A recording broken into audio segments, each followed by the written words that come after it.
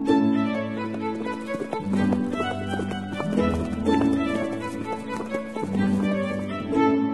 listening to Nick Luck Daily. This edition is brought to you by FitzDares, by the Racehorse Owners Association, and by Thoroughbred Racing Commentary's Global Rankings.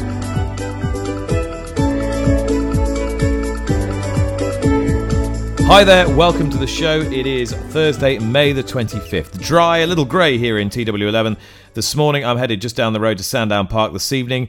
So is Desert Crown, I'm pleased to say, last year's Derby hero, returning for the first time in the Brigadier Gerard Stakes against Hookham. We've been talking about them quite a bit during the course of this week. We'll also be looking ahead to this weekend's Irish 1000 and 2000 Guineas, the declarations of which have just come through. Ryan Moore goes to Ireland and not to Haydock Park.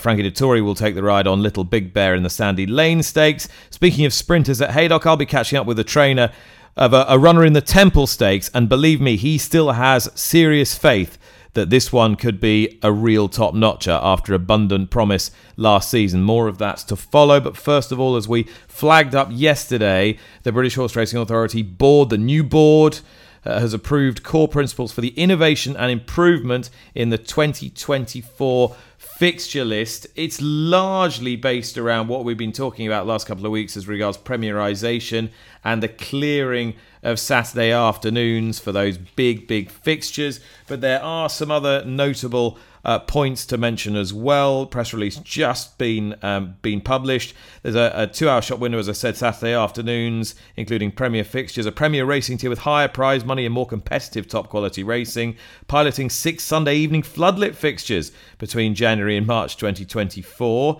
apparently at a time of the week where betting activity tends to be strong, boosting core racing to move more fixtures later in the day, in response to what the BHA calls changing customer preferences, making the most of our core fixtures during major festivals, supporting summer jumping, and more competitive racing with a reduction in 300 jump races across the year, and some flat races moving from the summer to autumn and early winter. Based on data showing these measures will help increase field sizes and betting, and better quality racing on Sunday afternoons, including some Premier fixtures, though it doesn't say how precisely. All right, well, I'm joined now by the Chief Executive of the British Horse Racing Authority, Julie Harrington. Julie, not much is a massive surprise given how well this has been trailed, but it might be worth drilling down into what you feel is the primary motivating force behind these changes. So the motivation, Nick, is about trying to create a platform to grow engagement in our sport, both from existing fans and making it as attractive as possible to the occasional viewer and potential new fans. You know, I would call this a real foundation piece of work to build on in future years, but it is about making the sport as attractive and engaging as possible to create a more sustainable model for the sport. Talk about the Saturdays, first of all, and the shop window on Saturday afternoons. We've discussed this quite a bit, and this seems to have been the area that's caused most consternation amongst some of the smaller independent courses. The Sandersons were vocal on this, and one or two slightly more measured criticisms from one or two of the larger independents as well. What assurances have you given them that they will not materially suffer from this? So the commercial committee that has been working up the proposals that went to the board earlier in the week have got representatives of the small independents and the large independents on there. And so what we've made sure is that, you know, in terms of reaching the proposals, that we modelled through the upside for the sport as a whole. So will individuals be negatively impacted? Yes, that is possible.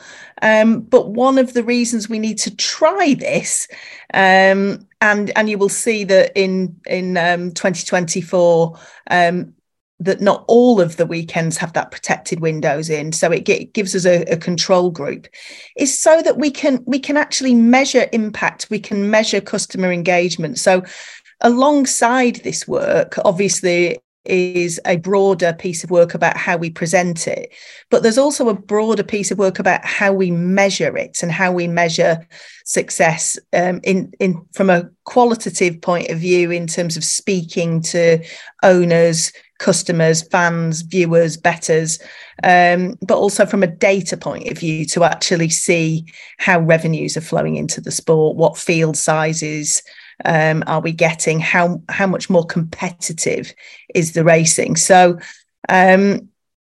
everybody around that commercial committee table agreed with the recommendations that went up to the board.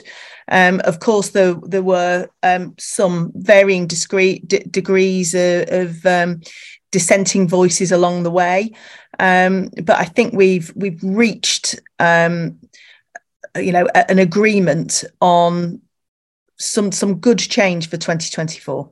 And have you had to compromise? Have you had to give some financial incentives back to the Thursks and the Cattricks and the Redcas and the Chesters and Musselburghs? Have you had to say, right, we'll give you this if you let us do this? So the funding model that supports this is the next phase of work. We obviously had to agree the principles that the fixture list was being built on. And then the next phase of work is we get absolutely into the detail of the fixture process and the funding process, and putting together some incentives to encourage people to move into slots that our customers, and it's really important that we remember the customer is at the centre of this, that we're incentivising people to move into the slots that our customers want to watch and bet on the sport. I imagine are going to be part of those solutions, but we were already listening. So the original proposals had a 2-hour, we've been calling it the shop window, with a sort of more space around those premier fixtures every weekend of the year. Once you get into the detail of that, and you can see actually in year one, there was a bigger impact. We'd already begun around that commercial committee table to look at what was a bold enough step for year one that wasn't going to create any unintended consequences. So that, I don't consider it a compromise at all. It was already part of the work that was being done. The Premier Racing tier, so the shop window on a Saturday afternoon, has been guaranteed higher prize money. Premier Racing tier with higher prize money, more competitive, top quality racing featuring the best horses. How are you able to mandate that the racecourses offer more prize money for those fixtures? So, of course, the minimum values is a system that's been in place for many years. So we are looking at different minimum values for those premier racing fixtures. As I said, that is the next phase of work. As you can imagine, we've to reach the point where we took proposals to the board, we've been doing a huge amount of modelling about what that could look like. But the next phase is really about working with the racecourses, the levy board, to actually flesh that out so we can be clear about what's happening. So you can't guarantee that. You can only intend it. Well, if they want to run a premier fixture, they need to be able to meet those minimum values. And as you know, as I'm sure most of your listeners know, that is a blend of racecourse executive contribution and levy board money. And the discussions over the next few weeks and months are how we get there through that blend. So it isn't about purely relying in one area. It's how we make sure that we can deliver that higher prize money to create the set incentive for owners and trainers to run their best horses in those windows. We obviously want to be able to call it a premier tier because it is a more valuable product. And everybody around that commercial committee table knows that is the intent. We're going to be taking a multi-year approach, but in 2024, higher minimum values in that Premier Racing tier is what we're going to see. Okay, the 6 Sunday evening floodlit fixtures that you're piloting between January and March 2024, you talk about customer insight. Have you met any customers who say to you, what I want is floodlit racing on a Sunday evening? So what we have done is met a lot of our partners in the betting industry who know they know their customers, and in terms of that important revenue stream when people are available to watch and bet on racing. We are being told pretty strongly from those partners that is a valuable and available slot.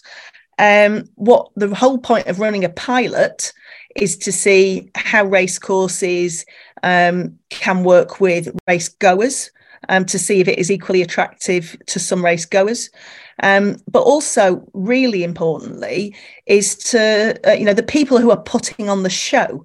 We need to also use that pilot to understand how shift patterns can be adjusted to make sure that we're not adversely impacting, on people's home lives and well-being. Absolutely. I was going to come to that because quite a bit of this is about shifting racing later into the day. You say that more fixtures later in the day in response to changing customer preferences. If people are more available in the late afternoon, the evening, that's when they want to watch and bet on racing. But clearly, you're cognizant of the fact that that can have a significant impact on the workforce. What are you doing to address that? So your listeners may be aware that we've launched an industry people board. The reason this is a pilot, it gives the industry people board an opportunity to get its work underway, and they will be heavily involved in how we measure that pilot and how we support trainers in terms of, we know that there is a lot of best practice out there in terms of trainers who run different shift patterns to support putting on racing when customers want to watch racing. And so there are a couple of pieces of work here. Some is about just making sure we have enough staff, particularly in those horse-facing roles. And some is about working practices and sort of modernising working practices to make sure that we are looking after people's well-being. And the pilot, the reason it is a pilot is the Industry People Board has only just had its first meeting, and we'll be working with them for the remainder of this year to understand what are we going to be measuring through that 6-week pilot. Everything in this is been data driven, Nick. So, we are obviously going to be measuring the results of what we do, but all the proposals have been based on the data that's available to us at the moment. Have we reached a situation, Julie, where, and I don't think anybody is going to dispute the idea of making the good stuff better and to really polish up the best jewels that the sport has and to showcase them in a nice, comfortable window, hopefully on terrestrial television, to make them as available as possible to as many people as possible by trying to maximize the use of not only Saturdays, but also Sundays. There'll be an awful lot of support for that.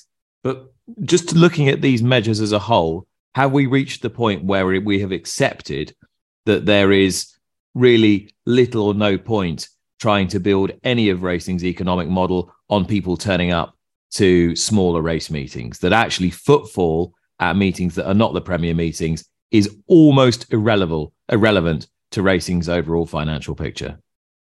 Absolutely not, Nick. That I run small race courses, and admissions and hospitality and being part of a local community is absolutely vital. And it may be that, if you're running a race course P&L, it may be that admissions 20 years ago was your top line on your profit and loss account, and now it's your second or third. But it's vitally important. And also, it may be that we track customer journeys, and I think the sport operating as one to understand more about the customer is vital here. But if you take a customer journey, there isn't just one. So people's entry to the sport, the people who are watching on TV, betting on racing, or maybe visit one of the major festivals, lots of those first experience of racing might have been in a in a smaller race course, on a family-friendly fixture, or a midweek afternoon, or in the school holidays. So it's a vital part of the ecosystem. What we're doing is just recognising that making those big days bigger is where you recruit your future fans, and how we make sure that we're engaging as much of our current and future fan base as possible. How confident are you that Sundays can take off? What do Sundays need to take off? I think though we're working with the racecourses through the next few months, so through the funding side of this, to see how many of those Sundays we can put premier fixtures on, because it is an opportunity. We know other countries have made it work. We think it needs some premier fixtures. We need to be spreading some of our good quality product onto those Sundays, and it needs proper focus from across the sport, with the right marketing support, hopefully with some terrestrial broadcast also. So I think there isn't just one magic lever that we can pull, but I think a proper cross-industry approach to putting premier fixtures on Sundays is we're going to give it the best chance of success.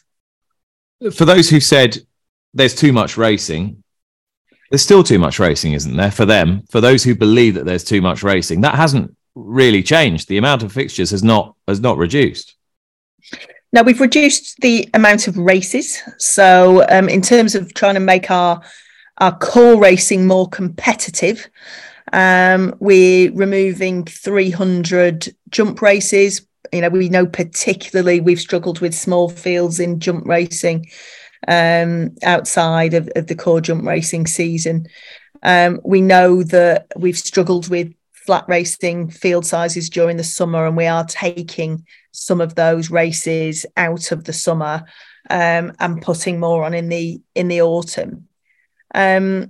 So there isn't a radical reduction in the number of fixtures, but reducing the number of races is what we think is going to give us a more competitive product. But remember, this is just the first stage of a much longer term project, and as if we don't get the uptick in competitiveness, not just field sizes but also the best horses competing against the best horses, then we'll continue to make recommendations as the years go on.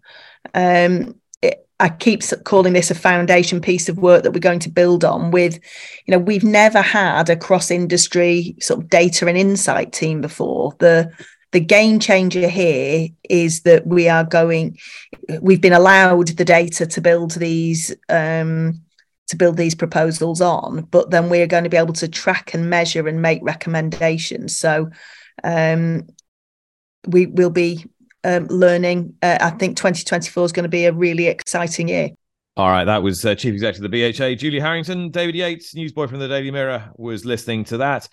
Dave, not a massive surprise in terms of the top line. Anything really catch your eye that you hadn't been aware of until today? There was one that jumped out at me, and that was the Sunday evening floodlit fixtures. I mean, I didn't see that one coming, and it's anathema, really. I don't know anybody who is desperate for opportunities to bet on domestic floodlit racing on a Sunday evening. The key word to this, I guess, is data. That when we listened to the likes of Louise Stewart of Chester a couple of weeks ago, she was saying we have to fully understand the data with this to support these changes, because, of course, independent racecourses have their concerns about being their fixtures being shunted around. And I can only assume that this is something where the data coming from betting companies has said, well, we have lots of people betting on racing overseas at this time, and we think that that there is a share of the pie to be had.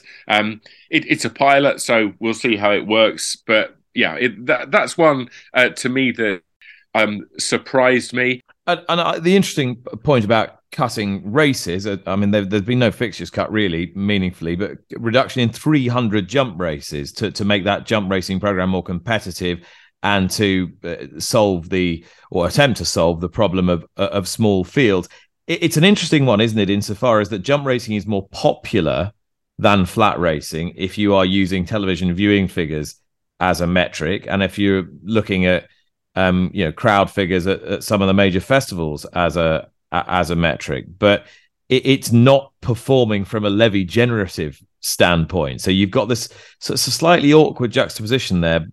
What is a sport that has the bigger fan base versus what consistently provides you with more money and a bigger pot, and they're not one and the same thing outside the Cheltenham Festival and the Grand National.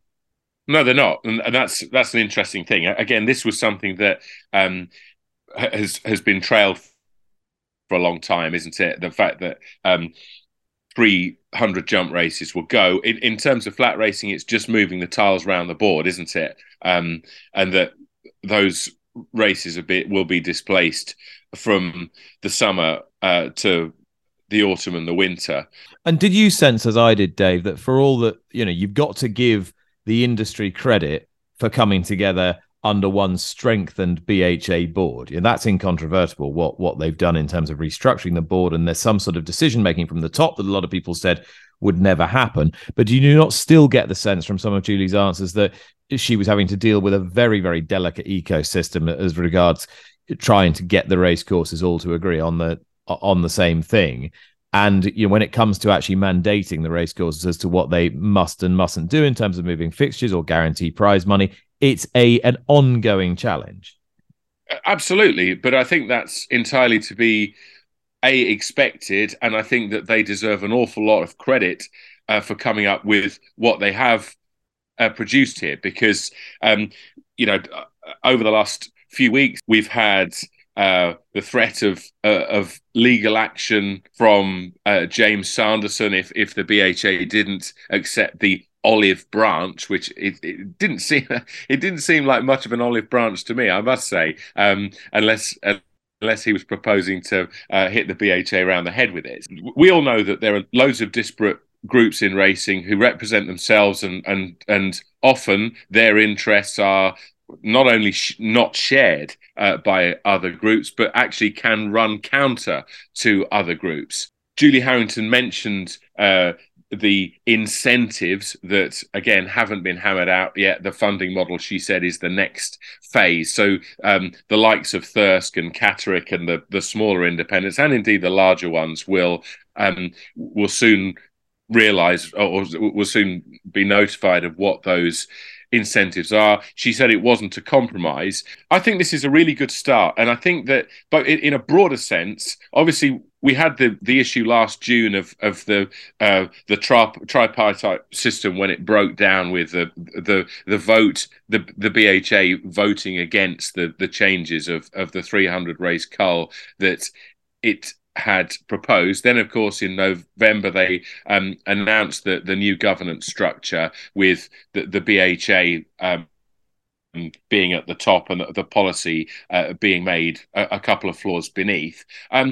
I think that in principle this has been seen to work really well, and I'm also very pleased that, to many of us, what happened, the conclusion of the Office of Fair Trading in 2004, which stripped the then British Horse Racing Board of the ability to control the fixture list. For many of us, that was one of racing's darkest days. And at least what this does is it brings an element of control back to racing's regulator, the BHA. So both in terms of the substance of what we're looking at, I think this is a good thing. I think it's a good start, but also in a broader, more sort of philosophical sense, if you like, I think this is a good thing too, because it demonstrates that the control of the fixtures and on Saturdays is, if not in the complete control of the BHA, they are leading the decision-making process.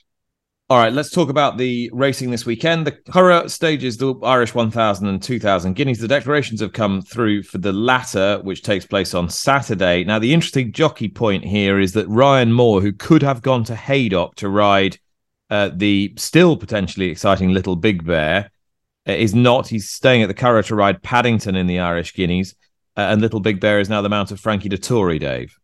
Yeah, that's right. That was something of a conundrum, wasn't it, for Ryan Moore in terms of where he would ride. Little Big Bear, of course, had that disastrous time in the 2000 guineas. He was a doubtful stayer. It rained all day. Then he finished lame, having got involved in a schmozzle just after the start. So he drops back to 6 furlongs. We knew that was going to happen. And Frankie Dettori is on board, which is again another moment of significance in the valedictory tour. But yeah, we've got 11 of them at the Curragh, which the field, or at least the betting, is headed by Royal Scotsman, who I think most of us thought ran a really good race in the Guineas, considering that things didn't go for him. He got lit up early on by his involvement, or indeed he was the victim really of what went on after a couple of furlongs of the 2000 guineas.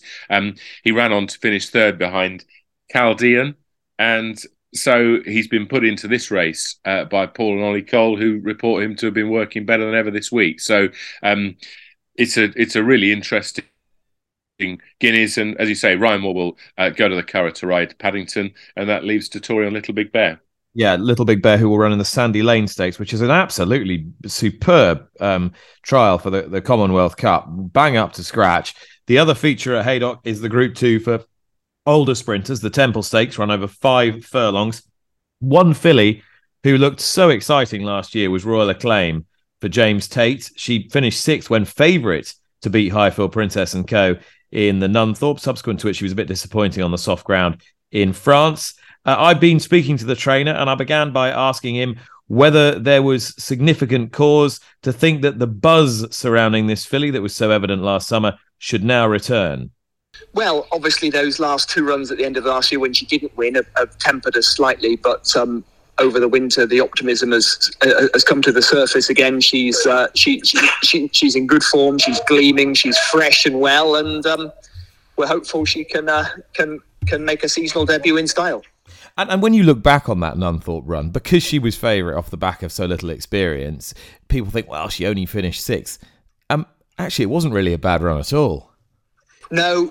I mean, we were drawn on the far side, which was the place to be earlier in the meeting. But later in the meeting, it got a bit churned up. And as you say, she ran respectably. And even in France, on softer ground than ideal, probably further away from the rail than ideal, she ran well against, I think, horses that were all placed in the Labby on the next start. So, her last 2 runs weren't sensational, but they certainly weren't bad.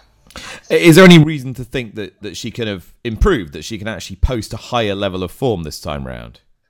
Well, I think there's every reason to hope that, because she's only run 5 times. And as you know, with these sprinters, there tend to be 2 types of sprinter: that very early maturing, 2-year-old sprinter, and then these slightly later maturing, bigger, stronger types, which hopefully she's in that category.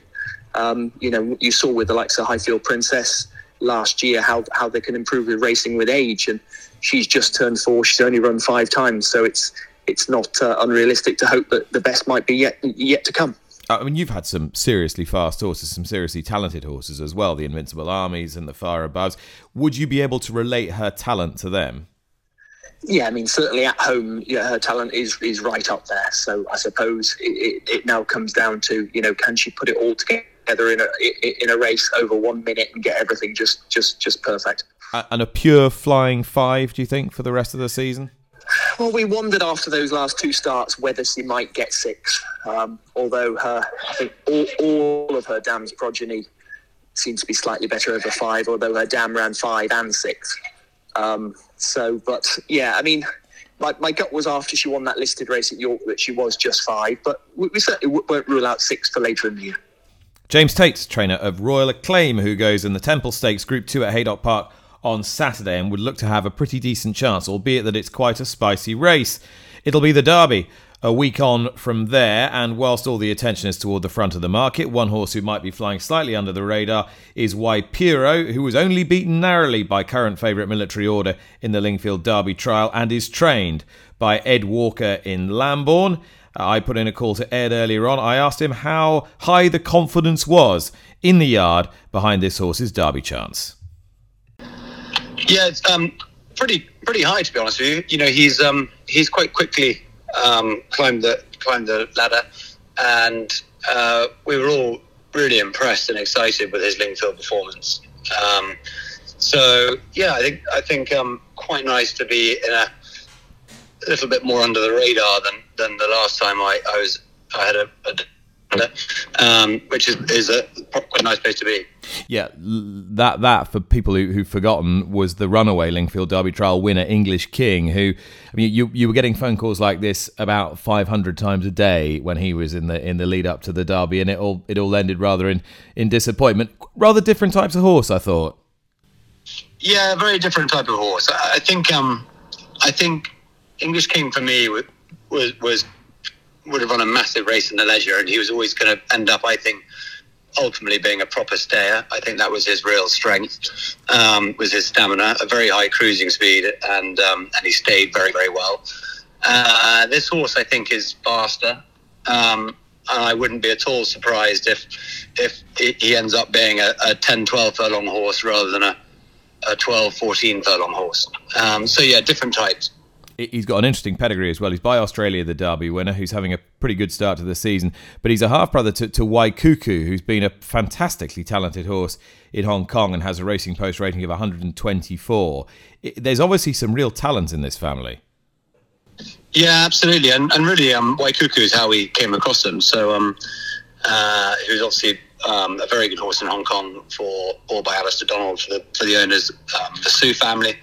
And yeah, that's how Alistair came across this guy as a yearling, and you know, he wasn't actually much to look at as a yearling, and he's just thrived and blossomed from 2 to 3 and done very, very well. And yeah, it's a good family, and Australia's having a great time with it at the moment. He's proving himself a very good stallion. He was obviously incredibly well bred and the perfect breed for the Derby himself. So you know, I think he's out of a Danehill Dancer mare, so a bit of speed there, which, you know, I think you obviously need at Epsom. Yeah, we're very excited. And of course, in the run-up to the last time you did this, there was all the drama about who was going to ride the horse. I'm guessing no drama this time. Who gets the sit on White? Yeah, Tom Markland will ride, which is great. And Rob did a great job on him and looked after him and gave him another, you know, good step in his education at Lingfield. And I'm very grateful to Rob for that. But you know, Tom's our go-to man when we can get him, and hopefully having jocked him off English King, hopefully we can make amends for that. Well, today, Thursday, the 25th of May, is Racing Together Community Day, and the Chief Executive of Racing Together, John Blake, is once again joining me on the podcast. John, just explain a bit more for me.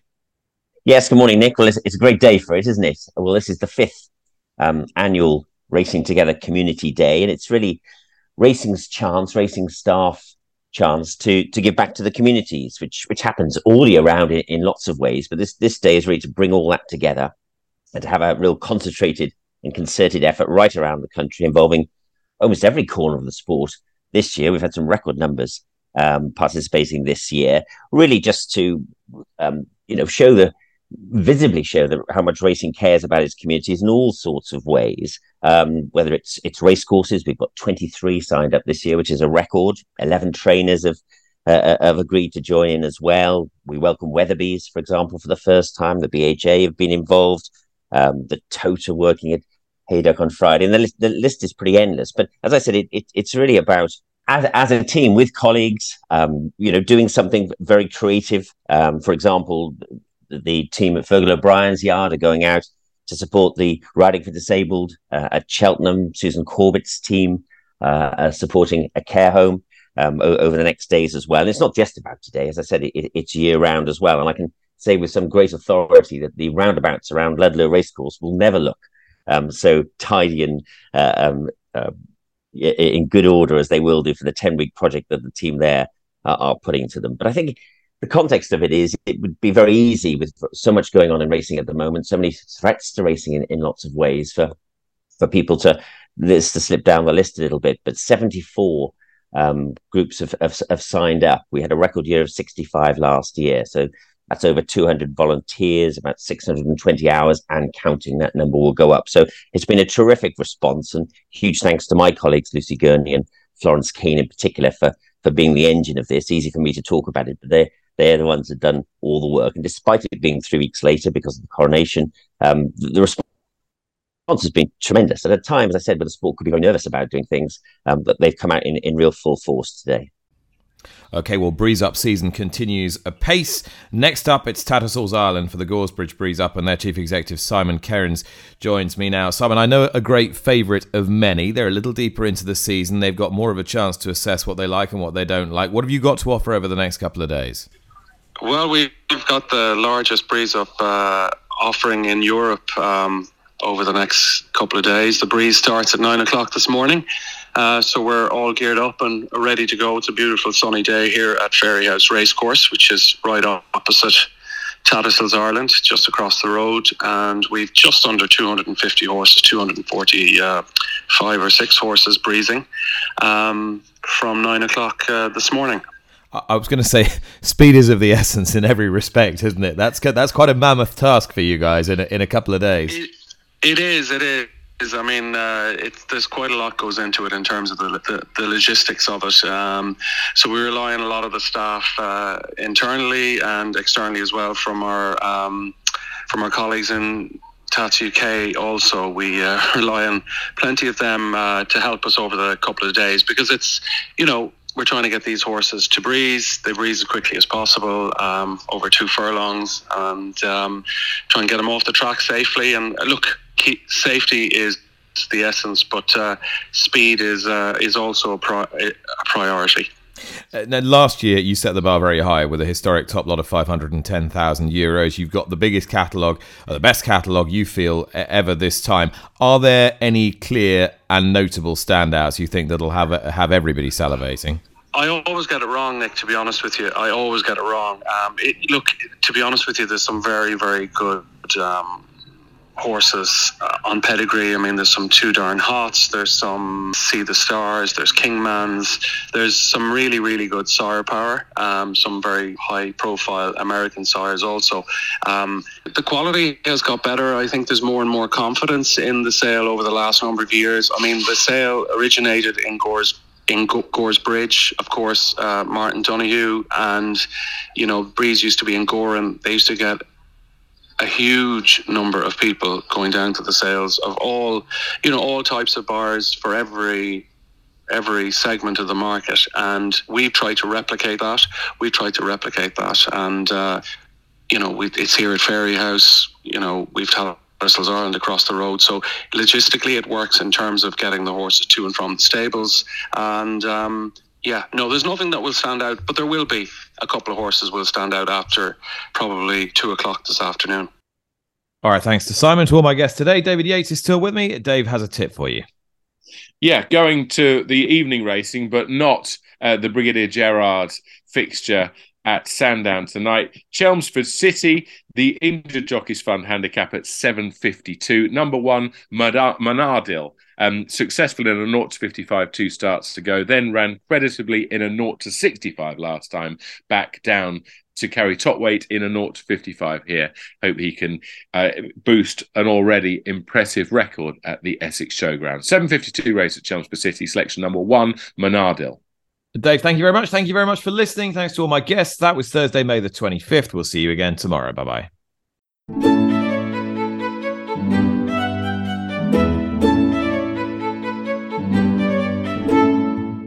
You've been listening to Nick Luck Daily, brought to you in association with FitzDares, the Racehorse Owners Association, and Thoroughbred Racing Commentary.